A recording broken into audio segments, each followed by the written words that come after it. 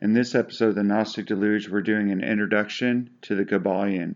Where we talk about where it came from, who wrote it, what it purports to be, and what can be expected by reading it and following its practices. So sit back and enjoy our intro to the Kybalion.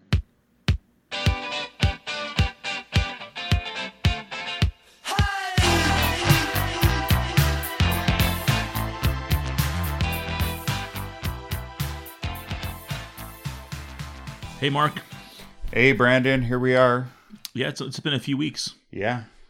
It's been 2 weeks. Yeah. It's been a long 2 weeks. So we're trying to get stuff out. There'll be a new one coming out today on The Epictetus. the Enchiridion. It's like we've already 2 weeks is enough to forget about how to pronounce things. We have to keep practicing it. But today we're diving into something that I think if anybody's ever heard about the Hermetics, Yeah. this is the introductory thing to it, I think. Yeah, it is. I mean, I think, yeah. The Kybalion. The Kybalion. You know what we did? Yeah. We forgot to do before we started this episode? What? We forgot to discuss how that's pronounced. Kybalion. Okay. How else would you? My son... Kybalion? I bought this for my son. Kybalion? So my son Enoch and my daughter Esther have this book. They have their own copies, yeah. The same one right here. Do they read it? Yeah. So like about a week or two. Dude, we should have them on because they probably understand it better than we do. About a week or two ago, Enoch. Well, you know what the thing is, they're kids, and I think they do it to be proud, like so that I'd be proud of them. You know, like look what I've got. Like because Enoch comes in the room and he's like, I'm working, and he's like, Dad, this morning I was reading, and he calls it like some weird, like he called it the Kybalion.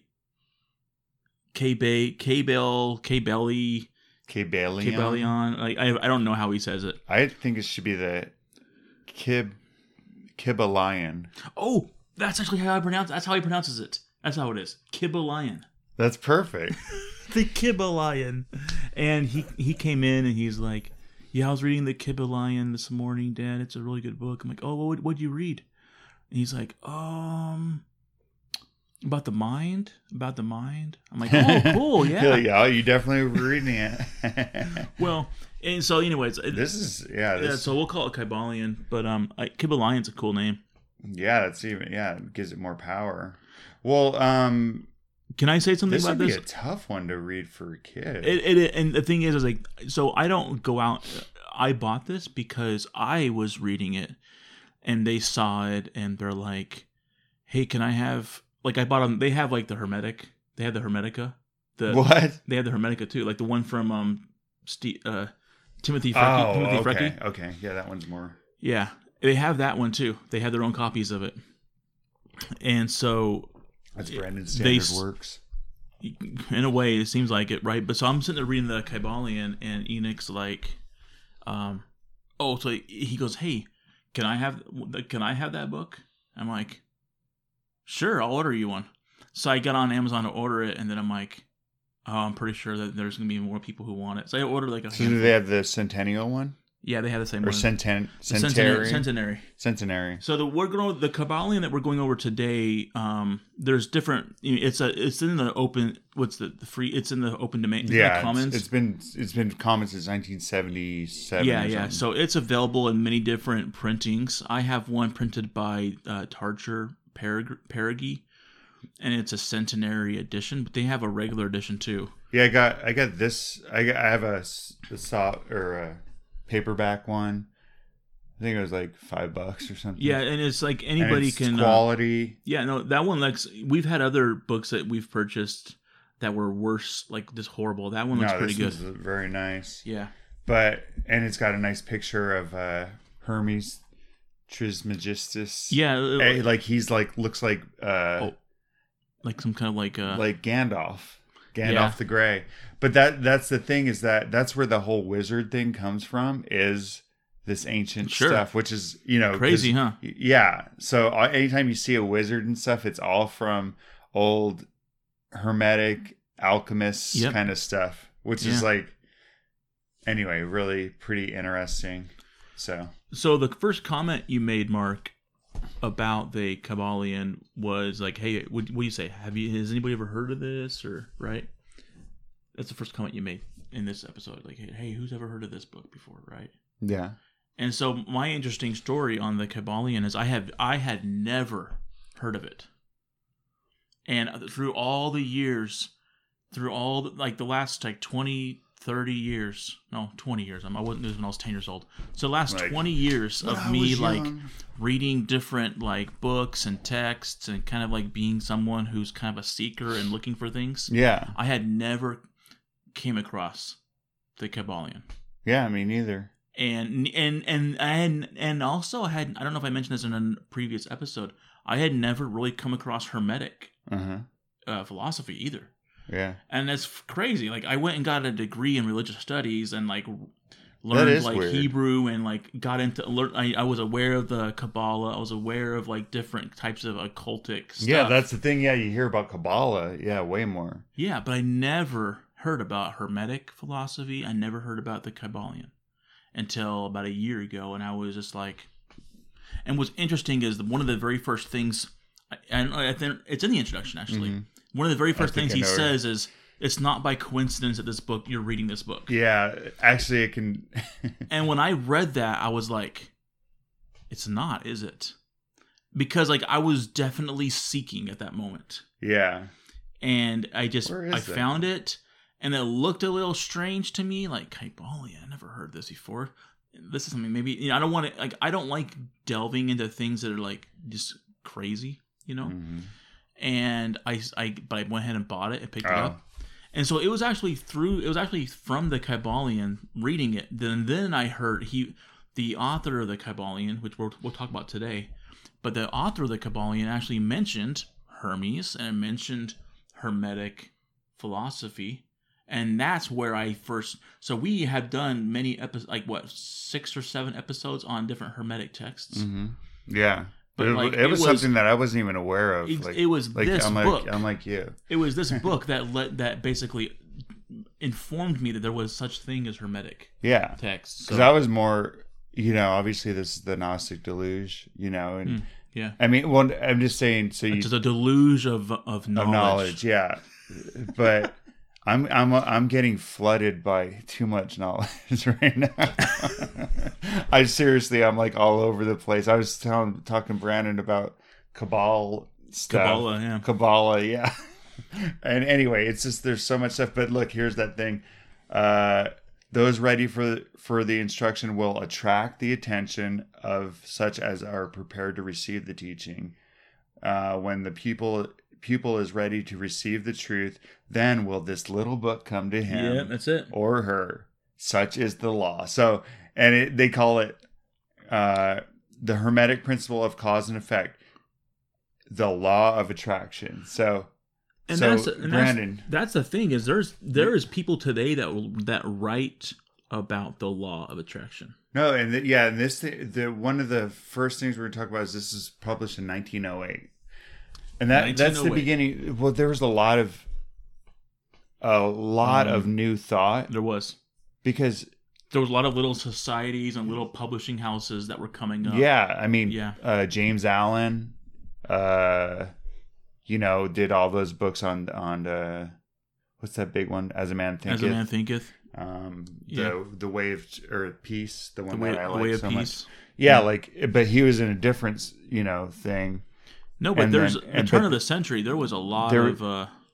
They were kind of reestablishing kind of occult. I'm not saying that James Allen was part of the occultic thing, but with Aleister Crowley and all these and the Golden Dawn. No, I know Aleister Crowley definitely has a bad, reputation, but he was part of the Golden Dawn. But then he broke off. Yeah, you did your research. I did some, because I don't remember where I read that, but I've read that before. Yeah. He actually told some of the secrets of them. He got in trouble. Yeah, because he anyway. That's a different story. But I'm saying there's what is that? Is that the 18th century? Is that the 9th? That's the 9th the end of the 19th century. Yeah.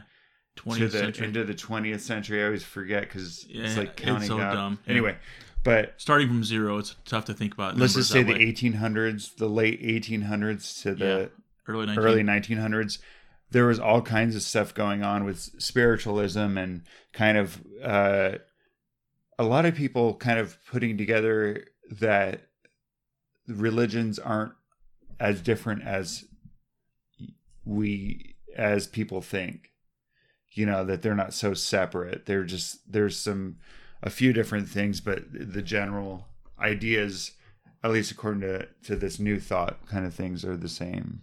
So yeah, I agree that time period there was a lot of thinking going on. Yeah, and we see it today. If you have any, I mean, well, now I'm talking about like self-help kind of stuff, but it any kind of thing like that, like the law of attraction, The Secret, or whatever.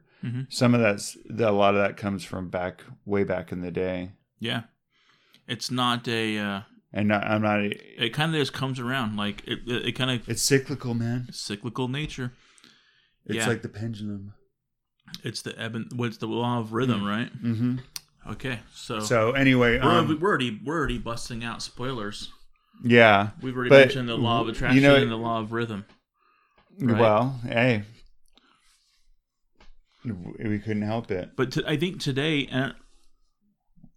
what we talked about doing was, in this episode, we're just going to give an introduction to what the Kybalion is, what it claims that it is, and then what external sources claim that it is too. Yeah, but like we said, we're here to, whenever we go through something, we're not here to be critical of it. We're just here to talk about what it is and kind of talk through it and say, okay, you know. Oh, I'm as gullible as can be. I believe everything. Yeah, it's all true, man.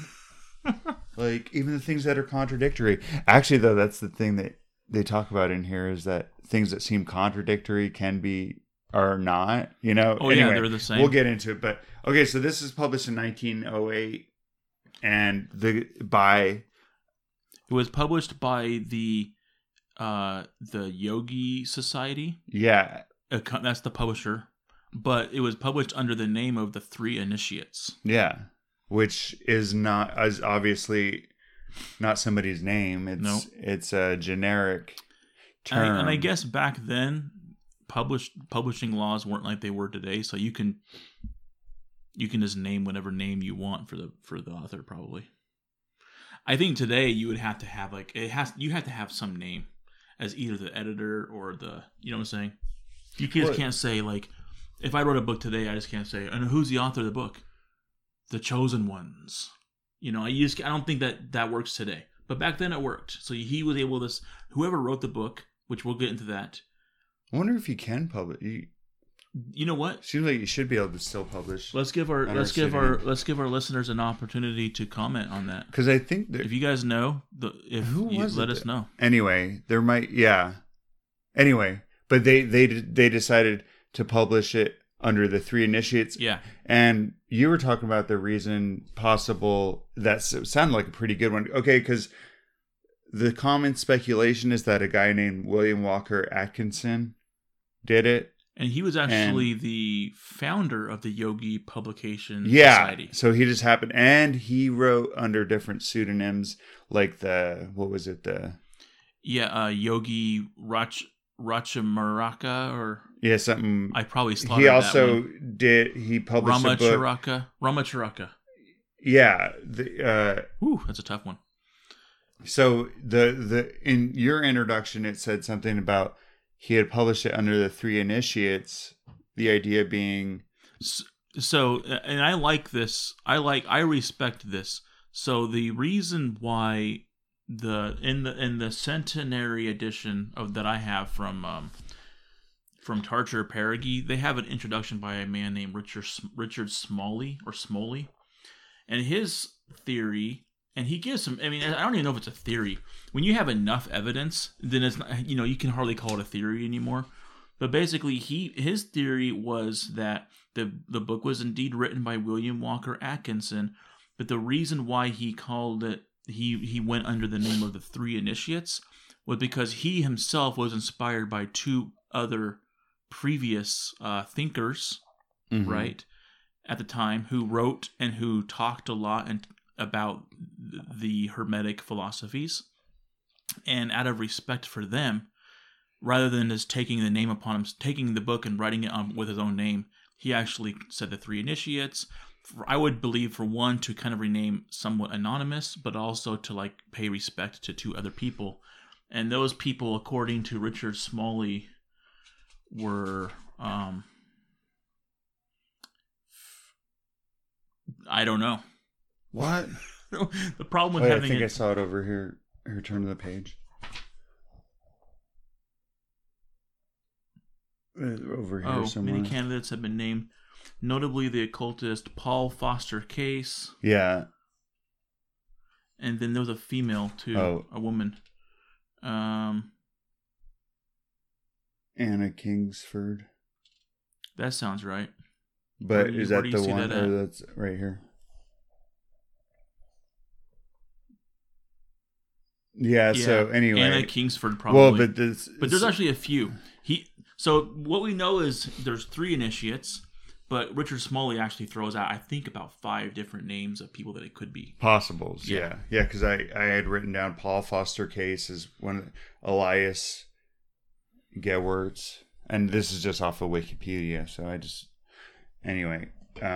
So that's the common idea, is that it was him that did it, because obviously somebody wrote it.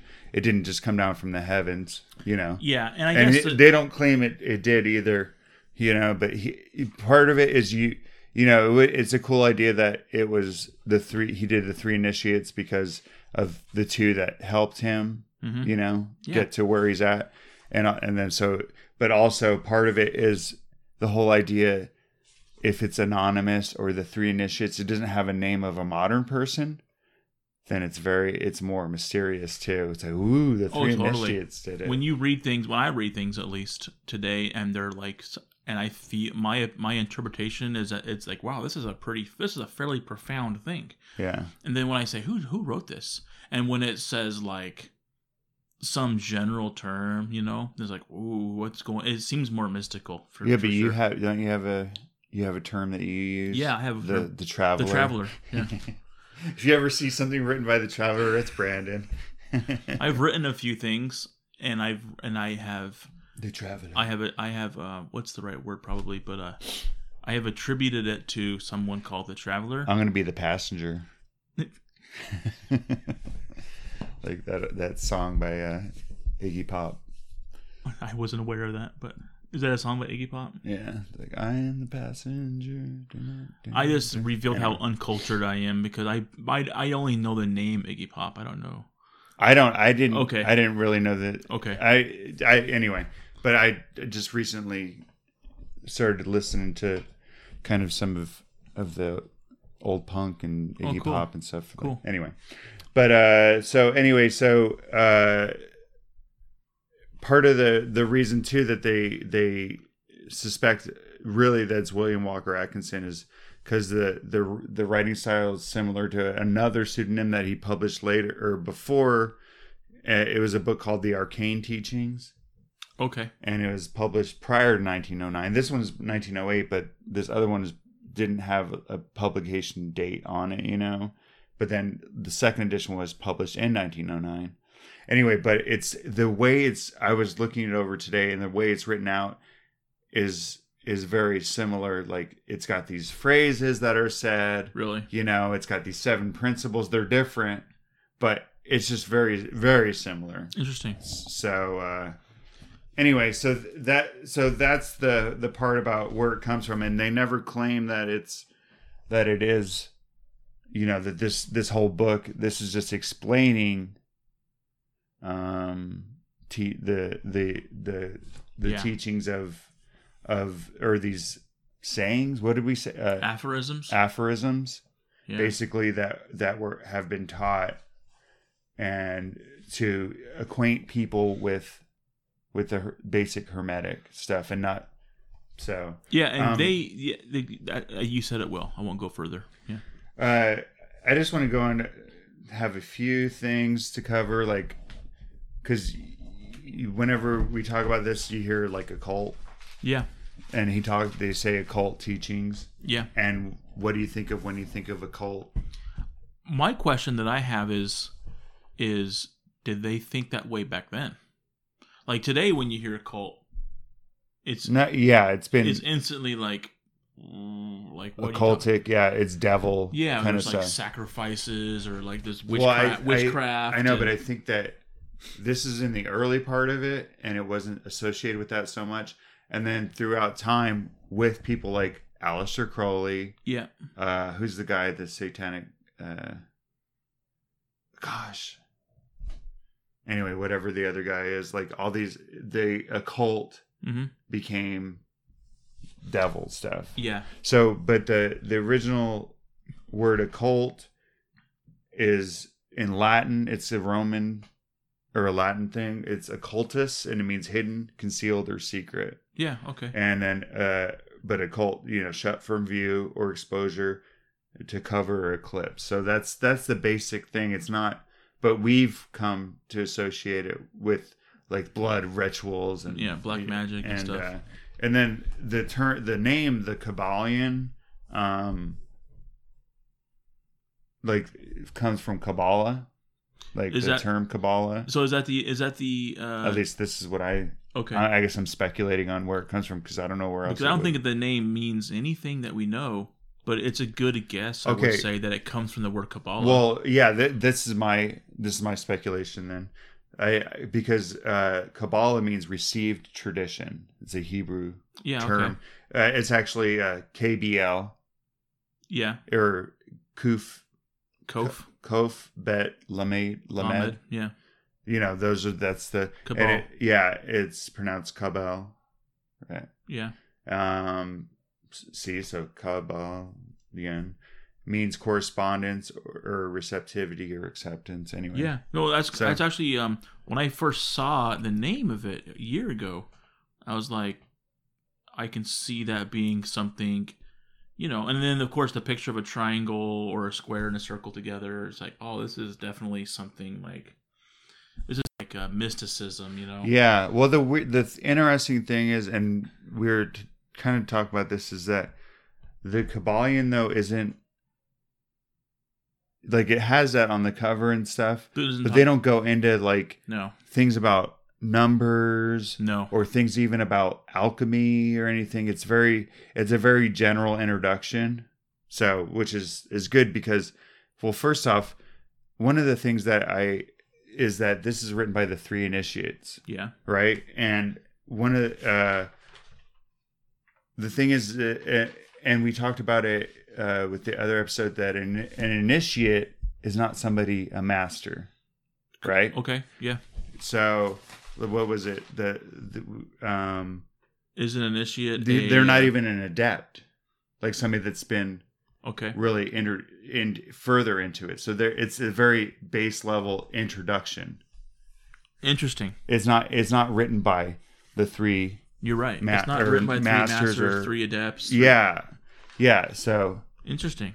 I thought, I was like, oh, that's why so it's not even claiming to be. Not only was he not interested in putting his own name on the book, but he wasn't even interested in referring to himself as a master. Yeah, he didn't go he just said the three initiates because it's just an initiating.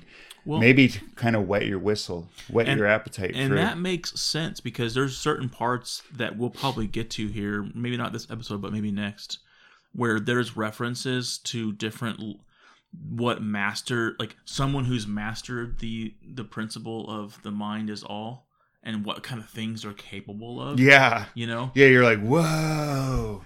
Like, dude. Okay, so, well, let's get into it. I need another drink? Yeah, what do you need?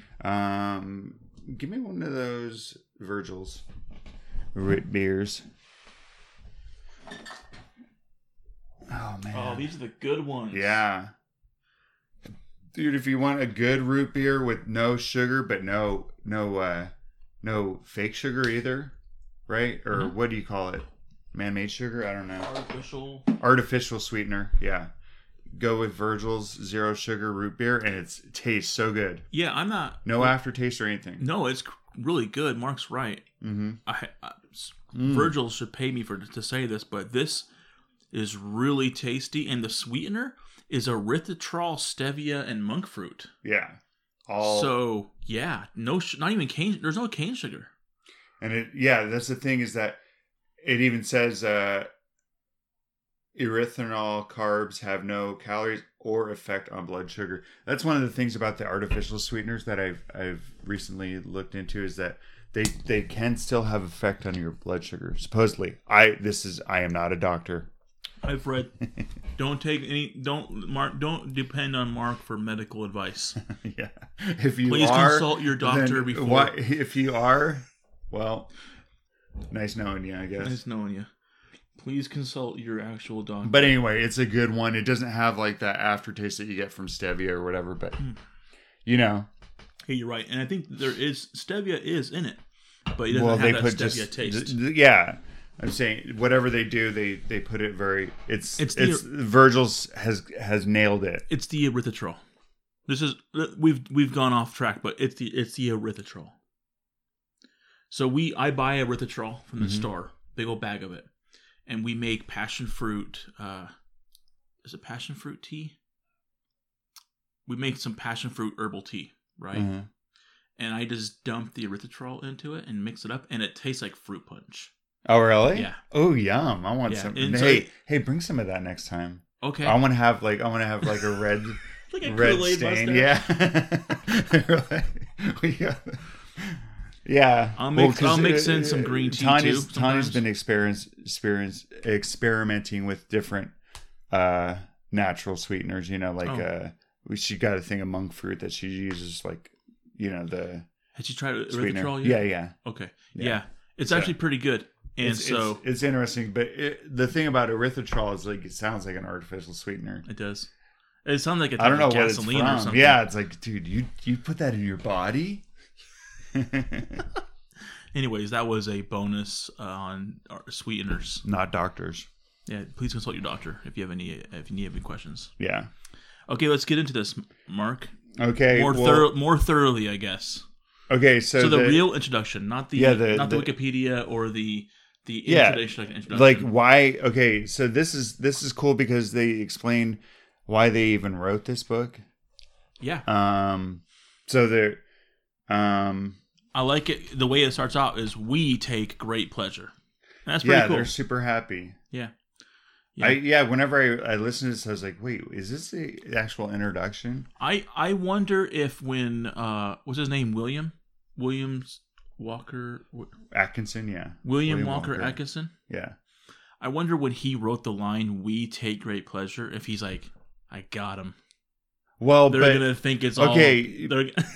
Well, but the thing is that they say he either wrote it by himself or he had helpers. And that's the thing, is we actually don't know. The idea that he did it because of these other two people that influenced him is speculation. You're right. For all we know, they did collaborate on it. Yeah. So anyway, the second paragraph though kind of talks about the purpose. Oh, the purpose of the work, right? Yeah, you want to read that? Yeah, the purpose of this work is not the enunciation of any special philosophy or doctrine, but rather it is to give to the student a statement of the truth. This is pretty cool what they say. That will serve to reconcile the many bits of occult knowledge that they may have acquired, but which are apparently opposed to each other, and which often serve to discourage and disgust the beginner in the study. Yeah, it's like all this weird stuff. Like, no, you totally right. Yeah, you're just like, well, I'm saying, like, yeah, just weird occult, especially occult, you know. If you were to pick up, I say that because I've done it. When I picked up, like, when I looked into, like, there's a book that was written before this, I believe. I think it was the 1800s. But there's a book, yeah, it was, because there's a book called The Magus. Yeah. And when I was looking at The Magus, I remember being like, what is going on here? These guys are crazy. Yeah. You know? And so you're just like, what is this? Yeah, and so it makes sense. I mean, that's one of the purposes of the Kybalion, is like, hey, there's a lot of, like, crazy stuff that if you just go head first into it, it might not be presented in a way for a beginner to kind of really consume it without going crazy. Yeah, you're just like, whoa, this is, a lot of times you're just like, this is freaky, this is out there, or whatever, if, Yeah. And also, though, not all of it is even part of Correct. it. So that's the thing. Whenever I'm talking about yeah. It's fair to say I shouldn't. Most of it isn't. I try not to throw around opinions. I think a lot of it is hocus pocus. And so this purpose of the Kybalion is to kind of like extract maybe what's not hocus pocus about it. Yeah, or bring it to real world. Yeah, what's fundamental? What are the basic principles of it? Yeah. So yeah, our intent is not to erect. This is cool too because it's like this is pretty humble, Oh, very much. Our intent is not to erect a new temple of knowledge, but rather to place in the hands of the student a master key. So they're giving you the key, with which he may open the inner doors of the temple of mystery through the main portals he has already entered. So you've already, if you know anything about it, you've already kind of are in here looking around, going, "Whoa, look! Oh, what is that? What And you can get lost, but they're giving you a master key. That's where the appeal is on my part. Yeah, is I think right now let's talk about religion for 1 second. Everybody wants to present a new temple. Like, here's this mega structure. Or this here's is the one where way. All the truth is. Here is like what here's all your rules and your doctrines and your context that you should live by. It's all found inside of this thing. Yeah. And this is doing the opposite. Like this, we're not presenting to you any kind of like, what do you say the word was? New temple of knowledge. Yeah. We're just giving you the key. You kind of take care of it yourself. Yeah. They just give you a general overview so you can investigate and go through doors and say, okay, well, which is right away now, since we've read several, or we went through most of the Hermetic texts. Yeah, we need to go to, I think now the one we're going to do is the Asclepius when we're done with this. Yeah. Because that one's sweet. Yeah. And that one's got a lot But having gone through what we have, and it's like, oh yeah, this statement right here is totally Hermetic. Like, no, here's the key. Yeah. I'm not giving you the temple. Here's the key. And one of the things too, though, as we go through this is I'm going to try to, the different things that they talk about, I'm going to try to find them in those Hermetic texts. Yeah, like label them out. Like, oh, here's a reference to where, the different laws. Rhythm. If they're not, if I can't find them in there, I can't find them in there. But just to kind of compare. When we were going through it, I often would like, oh wow, here's actually a reference to. Oh, okay. That's good. Cause and effect. Because sometimes you hear a lot of different things and people are like, well, this is speculation or whatever, or this isn't, because the Philosophy Society. Oh yeah. Had all these teachings. There's all these different Helena Blavatsky, with the secret doctrine and all this difference. Yeah. There's all these different. So it'll be interesting as we go through to kind of find where references are made in the actual Hermetica, I think. No, I think that's there's a lot of value in that. Okay, so there you go. There's a cool little like, why even do this? And it's that's like, an awesome hey, introduction. we're not this is a pretty. They're not claiming to have all the answers, and they're the initiates. They're not the masters either. So that's So he goes on beginnings. He goes on to say, this is teachings from Hermes Trismegistus. Yeah. Who is also, in quotes, known as the scribe of the gods. Yes.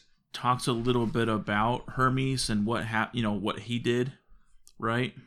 Yeah, like where he came from and such. Well, so okay, one of the things, real quick, we'll talk, because Hermes in Egypt is Thoth. Well, yeah. Okay, what happened was that there was Thoth, or Thoth, however you say Thoth, it. Yeah. We'll call him Thoth. Anyway. We're dumb Americans. We'll call him Thoth. Okay. Go ahead. Forgive us, but So we have Thoth. He is the Egyptian god. Whenever the Greeks came down went to Egypt, they had Hermes, Exactly. who was a similar, or they took it from it. Somehow. So their Thoth was Hermes, and whenever Alexander went down there and conquered Egypt, that seems like whenever this Hermes Trismegistus thing came together as the kind of Greek and Egyptian, came together, mixing it together. Yeah. So that seems to, because, you wouldn't call it, it wouldn't be Hermes Trismegistus if it's an Egyptian. You know what I'm saying? No, I see. Yeah, that. The name. The thing is there's a lot of also. But there's a lot of philosophy and stuff too, like Greek philosophy mingled with Egyptian scripture. There you go. But there's like Greek already had. So Greek has another god called Asclepius. The Greeks have a god called Asclepius. Mm-hmm. And it's just interesting that Hermes has a student / son. Well, that's called Asclepius. And then he has another student / son called Tat, which is technically the same name as Thoth. Yeah. So it's interesting. Well, that's what I'm saying. There's some interesting, I'm not sure if it's like mistakes that were made, or if we see if the puzzle just hasn't been put together completely. But there's some interesting relationships there. Yeah. Well, who's really who? Well, it's not saying. Well, I'm just kind of trying to clear up the idea, like Hermes isn't. It comes from Thoth, who was a man, who became a god. A god. But then whenever kind of the Greek and the Egyptian converged with Alexander the Great, and they had the Library of Alexandria and all that stuff, they were able to converge the whole teachings. Yeah, sure. They together. It was compatible enough that they said they started calling them. Yeah, and that's why you have the name of a Greek god, okay, as the head of an Egyptian mystery cult. Correct. Or that's what I'm saying. That's what I'm trying to say. So anyway, but so it was Hermes Trismegistus, who illuminated these teachings. He was the one that came up with the basic fundamental esoteric teachings.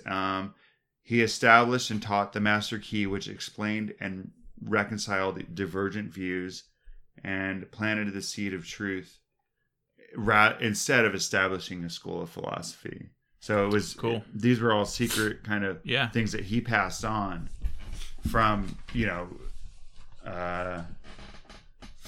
and we talked about that too, the whole key versus school. It's kind of appealing to be like, hey, we're not going to tell you what you need to believe. When you come and you get it. Yeah. Well, you have a different book than me. You looking for a different page number? Or something? Yeah. Well, there's a part where it says these men have never. Yeah, I got it. Want me to read that part? Yeah. These men have never sought popular approval, nor numbers of followers. They are indifferent to these things, for they know how few there are in each generation who are ready for the truth, and who would recognize it if it were presented to them. See, so that's just what you're saying about the whole idea of this isn't, you don't establish a church of this. This is more teacher to student. And it's for, and that's why something like a basic understanding of this might lead to further teaching, but it might not. I don't know what I'm saying there. Yeah. They reserve strong meat for men, while others furnish the milk for babes. So yeah. So the whole pearls before swine kind of thing. Exactly. So this is the page that actually this is, I think, where Ian. Oh, maybe it's not. I remembered one of the things my son came and talked to me. Oh, here it is. It says the end of the previous paragraph says fed by pure ministers of love, let not the flame die out. So there's also a discussion of like how there's always been somebody it's to been pass passed this on. around, to pass this down. And so that's one of the things that my son was looking at as like, hey, what does it mean the flame not die out? And we talked about it like, well, theoretically or in a philosophical way, if you don't let the flame go out, you're keeping the light there in some way. Well, yeah, it's the idea of, okay, you have a candle and I have a candle's. Yours is lit. So in order to get mine lit, I have to use your flame and pass it on. Then I can pass it on to somebody else. I wonder as it burns, as yours burns out, mine still is burning, and I can. You know what I'm saying? I wonder if there's in the New Testament, one of the Jesus's teachings was, I think it might have been in. Don't hide your thing. Yeah, would you light a candle or would you hide your candle? Would you light a candle under a bushel? Would you snuff your candle out? No, you would light the house. Yeah, let your light so shine that. So that's a. How does it go? I don't know. Gosh, would you? I think what I'm remembering though is would you basically light your candle under a bushel, which is basically just like putting a little lid on the candle and letting it go out. Would you snuff it out? No, you wouldn't. I thought it was. Well, you would light. I always thought it was under a bush. Like if you lit your candle under a bush, it'd turn into a flaming, burning bush. No, I remember years ago looking at what bushel meant. Okay. And so, but yeah, it's like a city on a hill can't be hid is part of that too, where it's like you can't hide it. People are going to see it. And so here's the question. We've read that, we both come from a Christian background. We've seen that. We've had that read to us before. We've read that in the Bible before. Mm-hmm. The question is like, it's interesting to look back at it now in hindsight and go, well, Jesus was he kind of like hermetic in a way?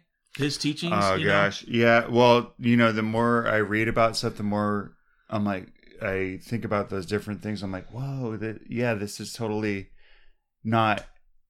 You're raised one way to think, that these are original, but they're also original, and they're not necessarily. I'm not saying that they're not, but you're like, whoa, that's what he meant, Like that's an old aphorism right there. Yeah, he's referring to an aphorism that goes back to like Egypt.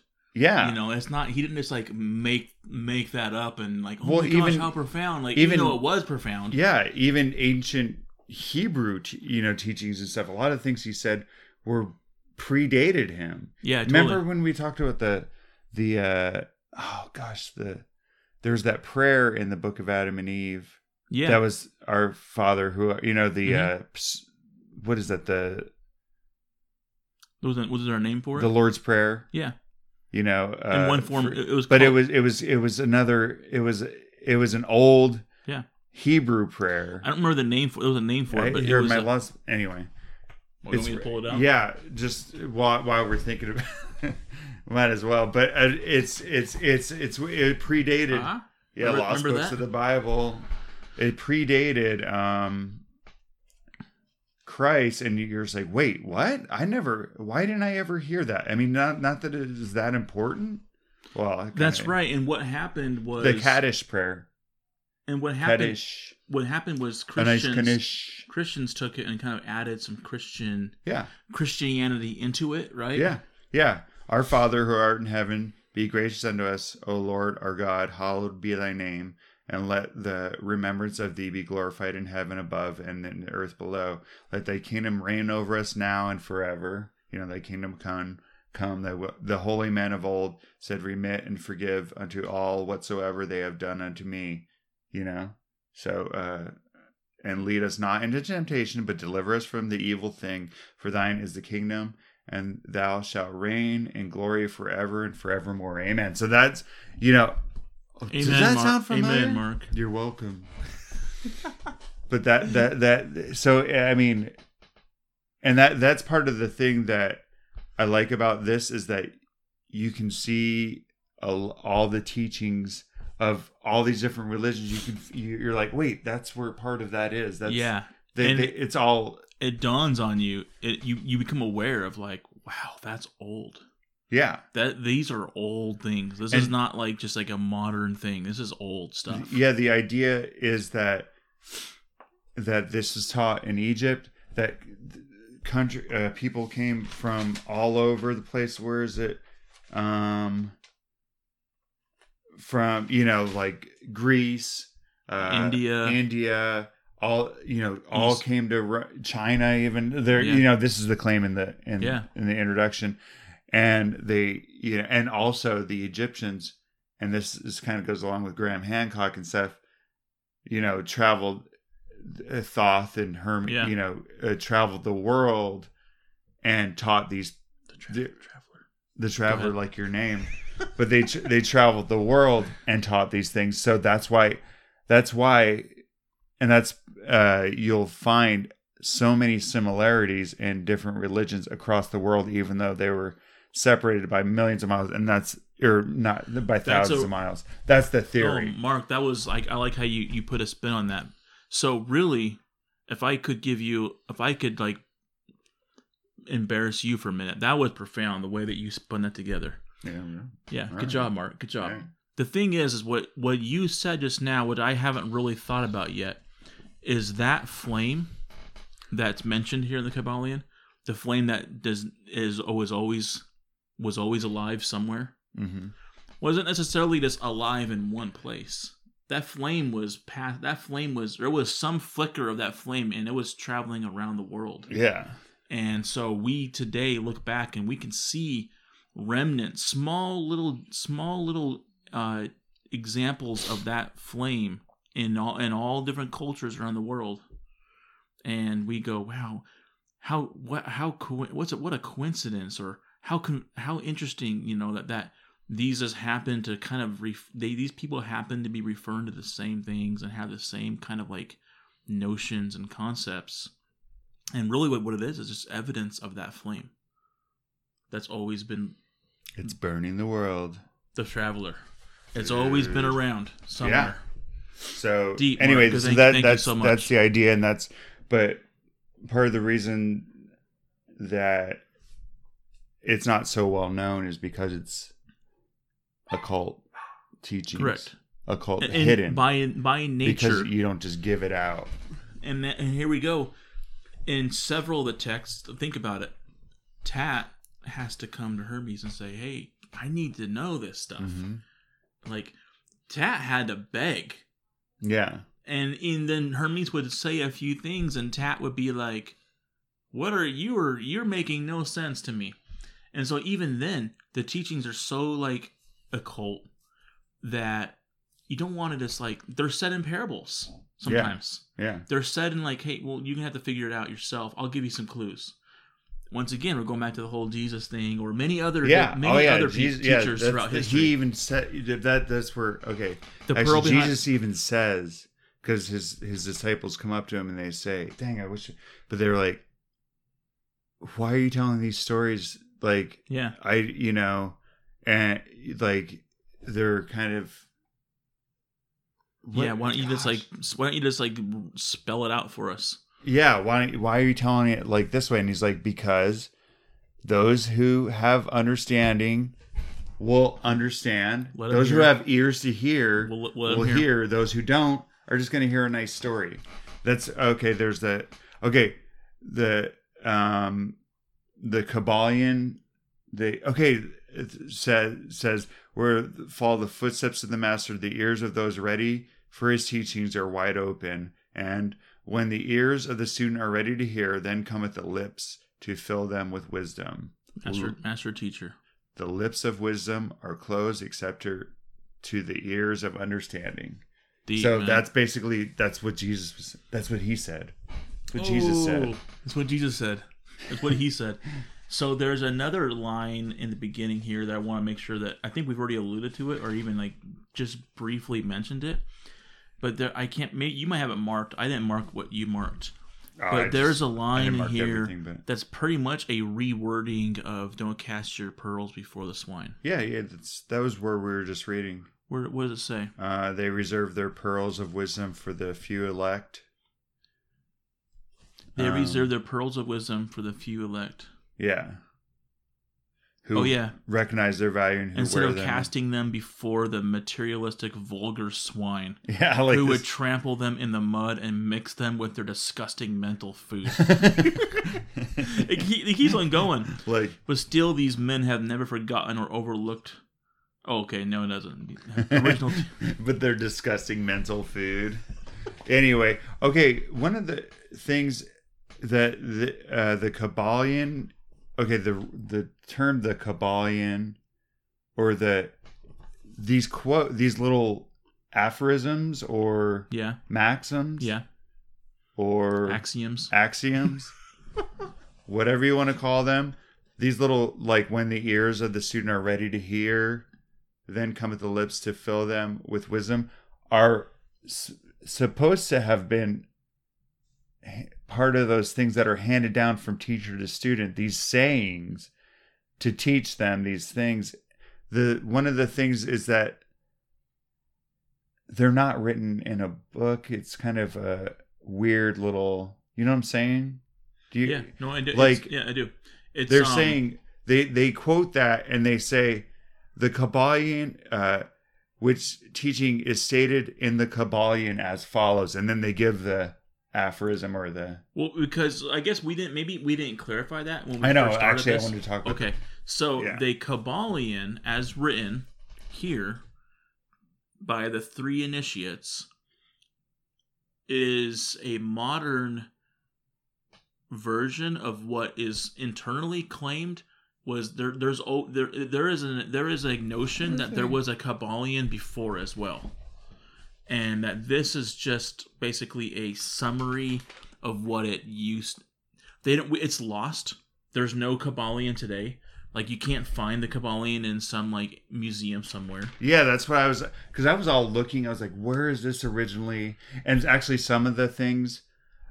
I've never read the Emerald Tablets of Thoth. Yeah. Have you? No. Or listened to it? No. Because apparently the law of... that is in there. Yeah, the law of correspondence apparently comes from the Emerald Tablet of Thoth. I mean, that saying... That actual saying. Oh, so as above, so below. So, yeah. Yeah, I was just listening to something where they had mentioned that comes from. Yeah. And I was like, okay, so where is this written? And that's the thing is, which leads me to believe, and I'm going to mention the Bible again, right?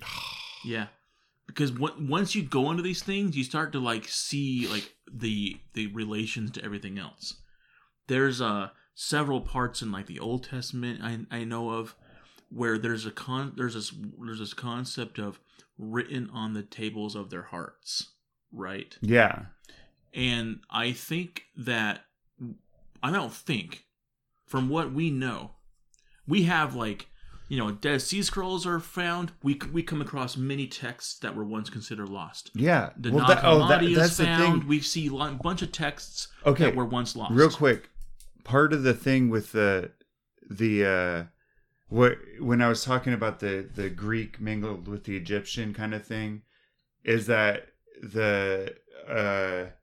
it wasn't until 1940, the 40s or whatever, whenever the Nag Hammadi library was discovered, that they actually found out that it was from Egypt, or was from that area. That Hermetic stuff came from there, because they thought it seemed like they thought it was kind of a Renaissance thing. Yeah, so you have your what I'm saying? You have your can't remember the guy the first version of the Hermetic text that we were reading from. I can't remember his name. Copenhagen? No, or Mead. Mead, yeah. You know, Mead was writing these. He was doing his research in the early 1900s. Yeah. He had no idea. Yeah, he had no idea that when they would end up finding Nag Hammadi 20 years later. Yeah, he had, you know, it was traditionally linked to Egypt. Yeah. But there was no evidence, actual proof. Yeah, so there's a lot of kind of not speculation, but like, oh yeah, sure, they're just inserting Egyptian stuff into here to make it look like Correct. ancient. Correct. Kind of like you write the 3 initiates, to make it seem like ooh, Totally. I mean, Yeah. but that wasn't that. And so what an awesome thing when that happened, right? Because a lot of people were validated. Yeah, like, because there was in that one book there was 3 different hermetic things: the Asclepius, the 8 and 9, the 8 leads to 9 or whatever it is, and then another one. I don't remember what it was, but yeah. So there's all kinds of anyway. Wait, why was I talking about that? Because the reason why I said that, because I was mentioning how we find Nag Hammadi, we find the Dead Sea Scrolls.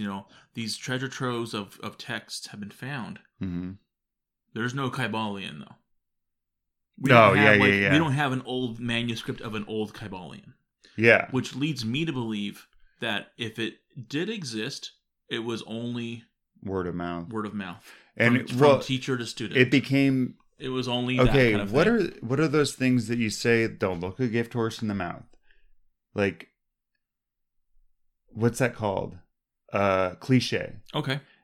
It almost seems like these things became kind of a cliche, where the deep meaning of them was lost. Okay. Yeah. And they just were something that you'd say, so they want to explain. Hey, kind of bring the deeper meaning back to them. Yeah, like, here's the basics of the fundamentals. Yeah, what they mean. Like if you think of "don't look a gift horse in the mouth," and it's like, well, we say it and we know what it means. Don't take somebody gave you a gift, don't take it for granted. But the whole why a gift horse, like the horse, whenever the way you can tell the age of a horse is to look at its teeth. I never realized that. How badly they're worn down and stuff. So if somebody gives you a horse for a gift, don't look the gift horse in the mouth. Just take it, accept it, and say thank you. You're not going to sit there and check and you gave me an old horse. Got it. That makes that statement, that phrase means a lot more now. Right? Yeah. I mean, it comes from something, and that's what this is like. These common kind of phrases about cyclical nature and stuff. It becomes something in culture different from what it originally meant. So I'm not sure if this counts, but I thought of it just now. I'm not sure this counts for one of those things. What do you call them? A cliche. So does this count as one? You are what you eat. Was that one? Yeah. Okay, just not as profound. Well, it might. No, it's true though. But it doesn't have as much of an interesting background as the horse in the mouth. Well, yeah, it's just you're like, if you say something. We just say that, though. We don't know. It wasn't until a couple of years ago that I found out what that meant. I was like, that's crazy. Well, and we even say them wrong. Yeah. Like today, you are what you eat. It's like, not really. But I see what the original meaning to that meant. Yeah. Right? So, yeah. Yeah, there's a whole bunch of them. So, though I wouldn't mind being Virgil's. You are what you drink. Virgil's. You are what you drink, man. You are what you drink. That must mean I'm totally awesome. Yeah, dude, zero sugar. But okay, so anyway, so there's this weird kind of idea, or there's no book that it comes from. Yeah, like you said, like they say that these have been kept secret, and that's part of the reason that there isn't a book about them. That they were. Just like from teacher to student, just like Hermes passed on, elaborated to Tat. Like, okay, you really want to know? And let me give you some more details. But they were general enough sayings that if somebody heard it as a regular person, they'd be like, "Oh, that's interesting. That's cool." Yeah. As above, so below. Like what or whatever. So they'd hear it and they wouldn't. Like a parable where you're like, "That's a cool story," but it's got a deeper meaning if you look into it. Or if you're part of it. So that's one of and also that's one of the big reasons that we haven't heard about it. And also it was repressed by other religions. Yeah, totally. I mean, it's bad news. Yeah. Like, because there's the anyway, so other religions came in and would wipe it out, or they would adapt some of it to get their followers, kind of like maybe possibly Christianity. Mm-hmm. You know, they took some of the beliefs and put them in there so that, like, look, it's here. You know. Well, would you, like, if you were I'm not saying that religious leaders are crooked. I don't think they are. I think pretty much every, like, I think today. I think they believe. I think they truly believe it. Okay. Yeah, there's the idea in conspiracy stuff where they're just, they know they're lying. No, I think people generally believe what they're doing, you know, and they're just and they're doing the best they can with the faith that they believe they need to have, right? Yeah. But anyways, with that aside, if you were to become aware that there's these teachings that will, like, enable you to, like, really live a good life and to understand life and to, like, progress without having to, like, go through all the religion crap, you know, like that some people have to go through, whether you like it or not, you know, like rituals or all the different, like, rules and all the different contexts you have to know about. If you were to become aware that, like, you know, that there's some fundamental principles that all these religions all kind of share or at least are aware of, mm-hmm. and that are, like, the foundation, I think that's a good reason to, like, kind of, like, push something away. Like, well, let's not enable the people, the peasants, to really not need us anymore. You know, like, yeah. Because well, but I know, I understand, but it's kind of the idea of this temple's been of this religion's been erected, and, you know, so it just naturally happens with religion. Yeah, is that you get rules and they're you know, all this stuff. But even the good and the well-meaning people would be like, "Hey, the thing is like you're trying to do this without needing God." Oh yeah, like the reliance on God at the very end is a reason to keep people dumb. You know what I think? I think the biggest reason that this isn't. I know there's the hidden thing, there's the persecution thing, there's the, you know, all these, there's the teacher to student thing, there's the non-establishment of a central religion. But I think the hardest part about this is that it's a lot of work. Possibly. I haven't done the work, so I don't know. But sure. It seems like it's kind of like meditation or something. Or, you know, if you were to become a monk, or, you know, or try to get enlightenment, it's a lot of work. Yeah, it's actual work. Mark's it's a lot giving credit to the monks out there. I hope you're listening, monks. It's a hard life. It's a lot of work. I mean, it's not easy. You're not lazy. Well, I'm saying, so that's one of the reasons it isn't passed on, you know, isn't popular, because it's easy to, or not easy, but to have a church, you know, where you go in, like, and you have the rites and you have your confessions and whatever, and you read the from the scriptures, you know, on let's just say Sunday, you know, so you do that, and then you just go about the rest of your week, you know, and take some of the teachings, you know, and try to do, you know, something good and whatever, but you're not immersing yourself in it. Totally. So I'm saying this is like a way deeper thing where you're working on your mind and, like, trying to raise it up and oh, you're totally right. I know what you're saying now, and so I totally agree. That's probably the main reason it is so not known, is because it's not a layman's religion. Yeah, you're totally right about that. It's funny. I had never considered it that way, Mark. But you're right. It's like, yeah, this is not for people who just want to, like, not do anything. Yeah. You're right. Yeah. Yeah. It's kind of, you know, think about the Egyptian religion. First, they had, you know, it was for the kings and stuff, and they put it in the temples, like all the different things you had to do. Okay. And then later, it started becoming more common and they would write like the Book of the Dead. You know, more upper class people were able to get their own copy of it so that they could know everything that they needed to do after death. And then, like we know with the what are those called, the circle, they hypercephaly or hypercephaly. Like they were just small discs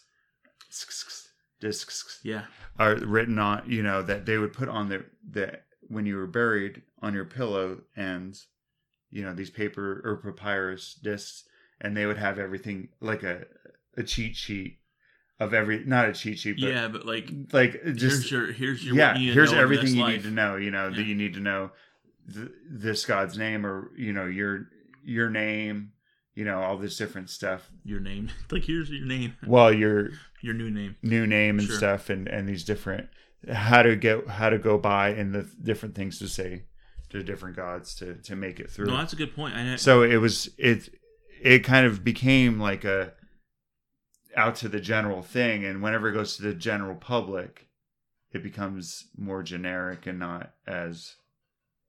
I think I'm beating a dead horse. That's a good one.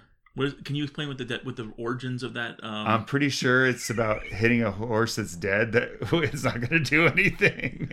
It's not going to move any more than it already has. So that's another one, though. There you go. I just use that just regular. Are you aware of do you have? I mean, I'm not gonna. That's a dumb question. Who's not aware?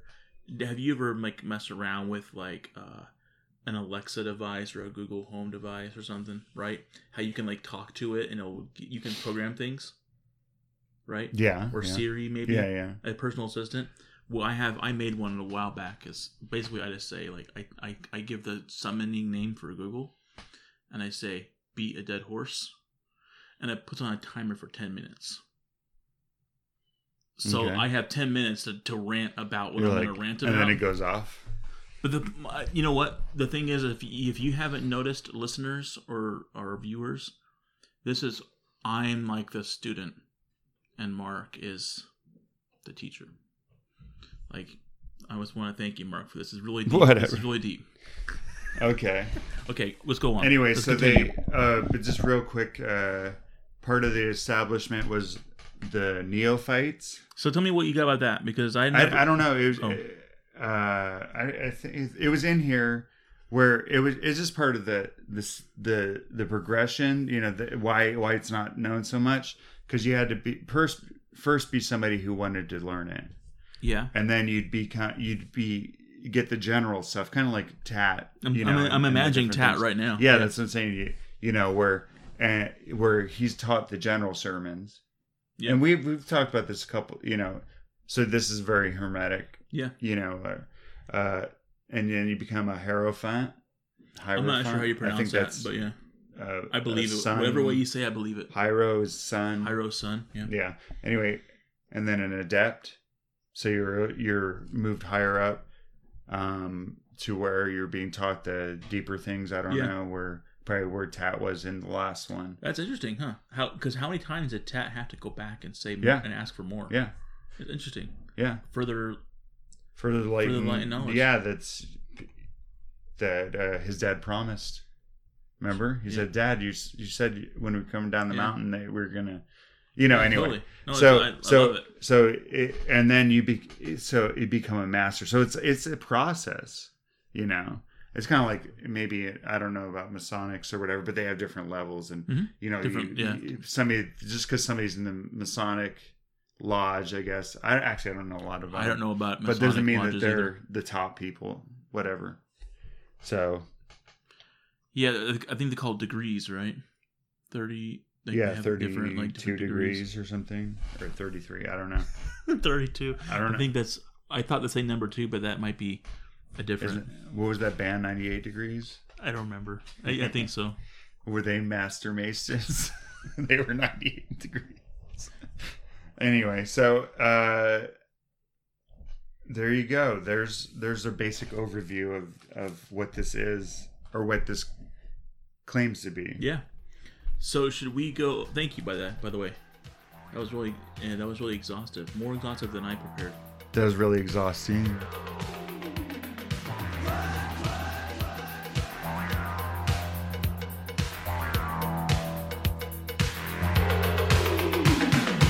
Bye.